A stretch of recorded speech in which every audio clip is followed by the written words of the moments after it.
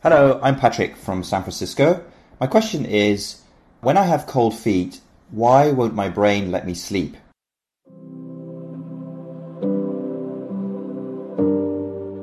You're not the only one wondering about this, Patrick. With winter weather at full intensity, I know this feeling of cold feet during sleep all too well, and it certainly keeps me up at night.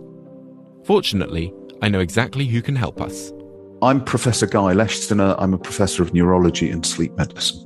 I'm not sure if there's any more scientific an answer apart from the fact that you need to be comfortable when you get off to sleep. And clearly, if your feet are cold, then that's not particularly conducive to being comfortable and it's therefore not particularly conducive to falling asleep.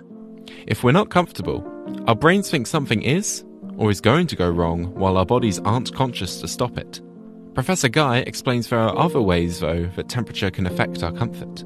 We know that when you drift off to sleep, actually the temperature difference between your core temperature and your peripheral temperature changes, so the differential increases, and this is thought to be part of the process of falling to sleep.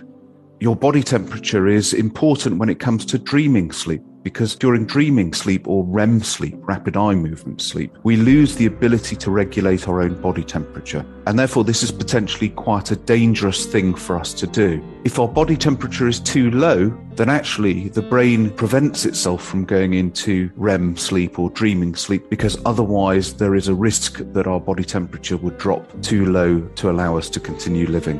Yikes! Our bodies certainly do not like being cold. But according to Guy, the same thing happens on the opposite end of the temperature spectrum.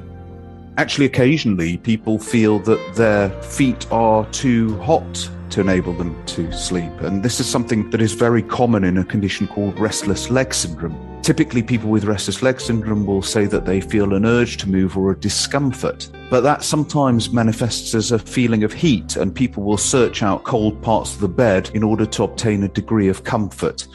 So we've got to be not too hot and not too cold. It's a wonder we can even get to sleep at any time of year in the first place. And to take things even broader, the summer produces its own set of problems for trying to snooze. For many people, it's actually more difficult to sleep in the summer months, and that's largely related to ambient light. Clearly, our circadian rhythms, our internal body clock, and indeed the quality of our sleep are significantly affected by light in our sleeping environment, in our bedrooms. So, Patrick, based on the science, getting to sleep all comes down to general comfort. If the summer is too bright, invest in a blindfold or more covering curtains. If you're cold during winter nights, turn up the heating, snuggle under a warm duvet, and wear clothes that keep your body temperature warm. Next week, we'll be shining a light upon this question from listener Michael. What makes stars twinkle, and what can their colors tell us about them?